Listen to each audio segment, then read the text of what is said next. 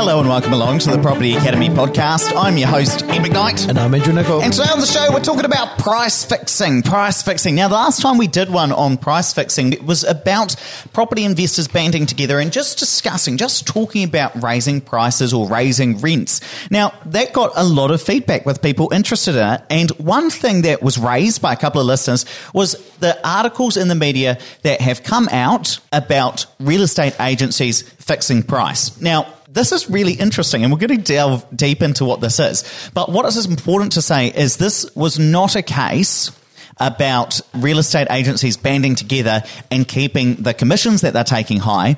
In fact, it was specifically about how they were passing on TradeMe fees to vendors rather than absorbing it, which in itself is actually not anti-competitive, but we'll get into this. So what really raised my eyebrows is when I read that Lodge Real Estate and Lugdens, and I think one other real estate agency in Hamilton, were charged a combined $4 million in penalties, which will just go to the Crown or go to the coffers of the Treasury, for this alleged anti-competitive behaviour that was brought forward by the Commerce Commission. And I thought, these are not, there are significant real estate agencies in Hamilton, but they're confined to Hamilton City and the Waikato. They're not national brands, and yet still collectively they were fined $4 million. What I would argue is not significant anti-competitive behaviour. It did disadvantage too many vendors, in my view, and we'll get into what this actually was. So it all started back in 2013. So back then,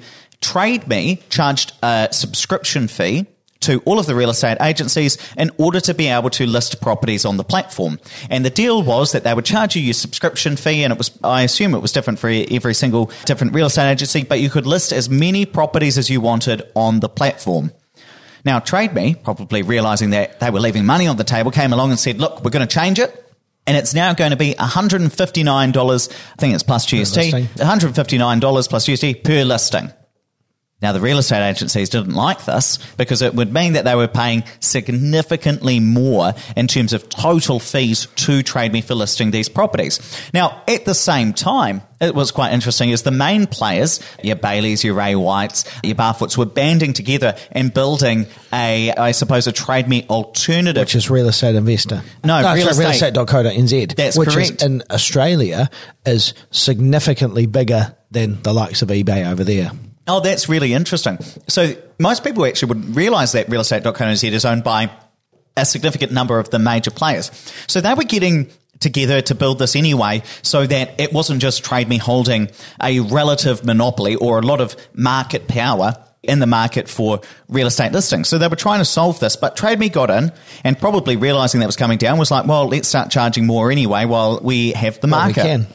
Which in many ways is actually, Andrew, I wouldn't say an abuse of monopoly power, but it's definitely taking advantage. A strong arm. It's definitely taking advantage of the market power that TradeMe has. So because they're the only ones in the market, they're able to charge those higher fees. Commerce Commission wasn't talking about that anyway.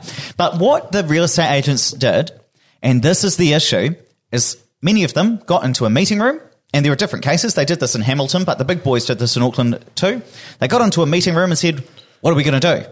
Well, first of all, we don't want to do anything anti-competitive, and this is actually minuted in those meeting notes, but why don't we make a deal that we will all pass this on to the vendors. So if we get charged $159 plus GST, then if the vendor, somebody selling their property, wants to be listed on TradeMe, let them pay the fee and we'll pass it on. That doesn't seem unreasonable at all. Well, the Commerce Commission disagrees, even though the big boys, and this is actually quite interesting. And I had coffee with one of the people that had to fork out the other day, and we actually spoke about this. Now that we've got into this, I've realised, and he was still quite upset about this. Well, they should be. I know. The big boys were charged over $2 million each for this, paid to the Treasury in this instance. They went away and sought legal advice. And it must have come back okay and positive because in the minutes for the Auckland meeting with the big boys, they'd said, well, of course, we don't want to do anything that would be perceived as anti-competitive, so let's run it past our lawyers. That was done, but still the Commerce Commission found against them. And the reason they were found against it is that it was a potential source of competition was no longer there. So what was alleged in the judgments is that because it was straight passed on to the vendors or people selling their properties were not able to negotiate to have that reduced. They were not able to negotiate for the real estate agents to absorb the cost of that TradeMe fee, which why could they not? Why could they not say to their agent, we're not happy to pay that? No, because the agreement between the agencies was saying we're not going to do that. We won't budge on this. We're not budging on this. Right. If people want it, they can have it, but we're not going to pay for it anymore. Then this is collusion. And that's what the anti-competitive behaviour was, because it was the opportunity lost by vendors that they couldn't negotiate on this, and that was seen as anti-competitive. And it's quite interesting because when you read a lot of the articles around this, it almost makes it seem that they were doing something. It was cloak and dagger behind the scenes. Yeah, it would really. I mean, it wasn't necessarily. They got legal advice on it, and the source of competition, like the value, was relatively small. I mean, it was quite large when thinking about the number of listings on TradeMe, but it was small in terms of what each vendor would otherwise pay. Isn't it interesting, though, in that instance, that because TradeMe absolutely had a monopoly, that if they go and change their fee structure, where really you've got no choice, it's either pay it or you don't get the listing, they're able to do that, and that's not considered an abuse of a monopoly.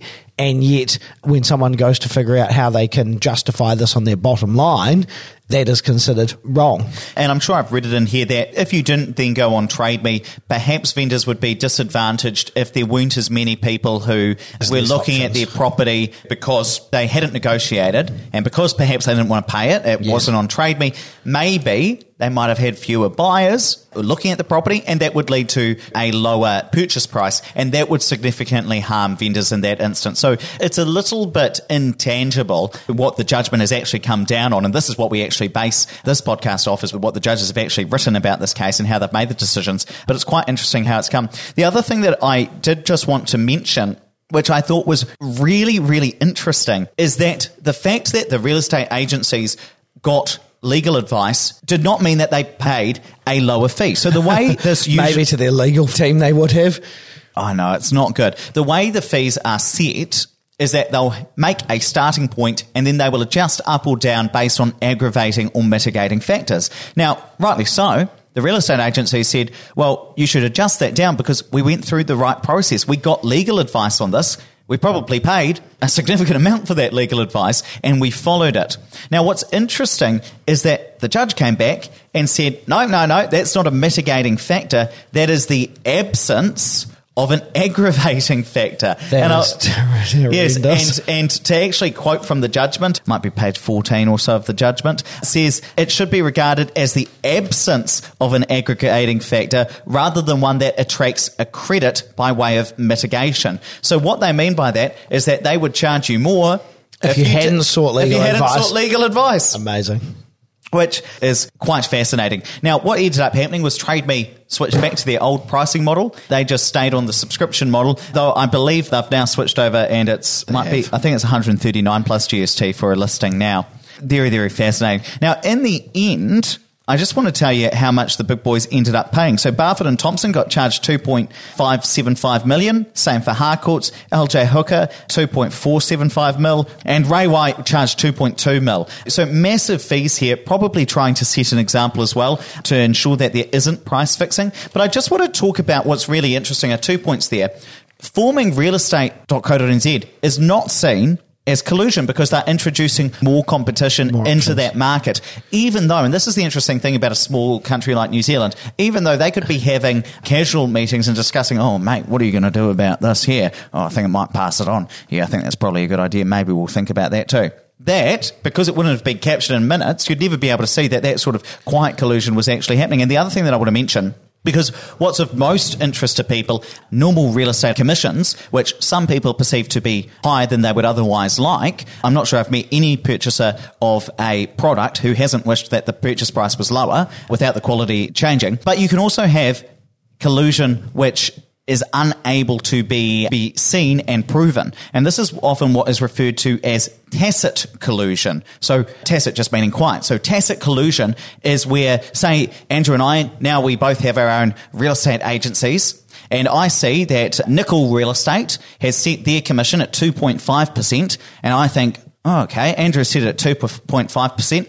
I'll just set it at 2.5%. And then the actual competitive price might actually be, say, 2% or whatever it happens to be. But because I'm looking at Andrew and Andrew's looking at me, and I don't want to decrease my price because I know that I would then lose revenue in that instance, and so Andrew doesn't either. And then we have that sort of tacit collusion, that quiet collusion, that we're just going to keep the price as what it is so that we don't have to compete against one another. And so there are other types of anti-competitive behaviour which aren't always going to be captured and proven by the Commerce Commission, perhaps why they may then really aggressively go after cases like this, where it is more obvious that there has been some sort of collusion, some sort of deemed anti-competitive behaviour.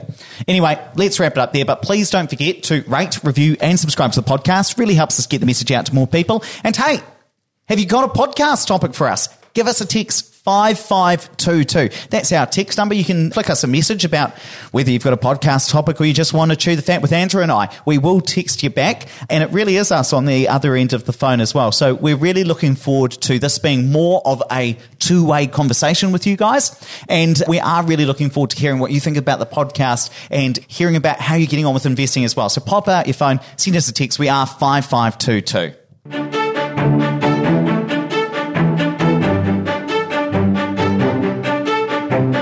Thanks for listening to the Property Academy podcast. I'm your host, Ed McKnight. And I'm Andrew Nicol. And we're going to be back again tomorrow with more daily strategies, tactics and insights to help you get the most out of the New Zealand property market. Until next time.